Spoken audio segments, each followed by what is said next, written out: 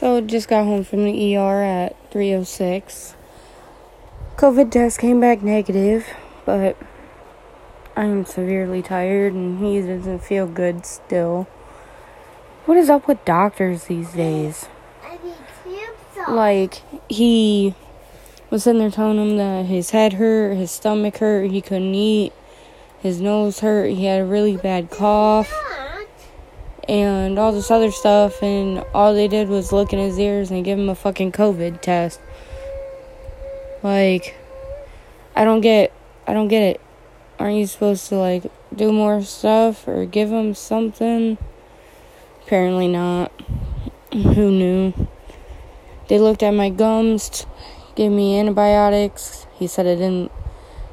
The socket itself looked good, but my gum has, like, food particles or something. So, yeah. Good stuff.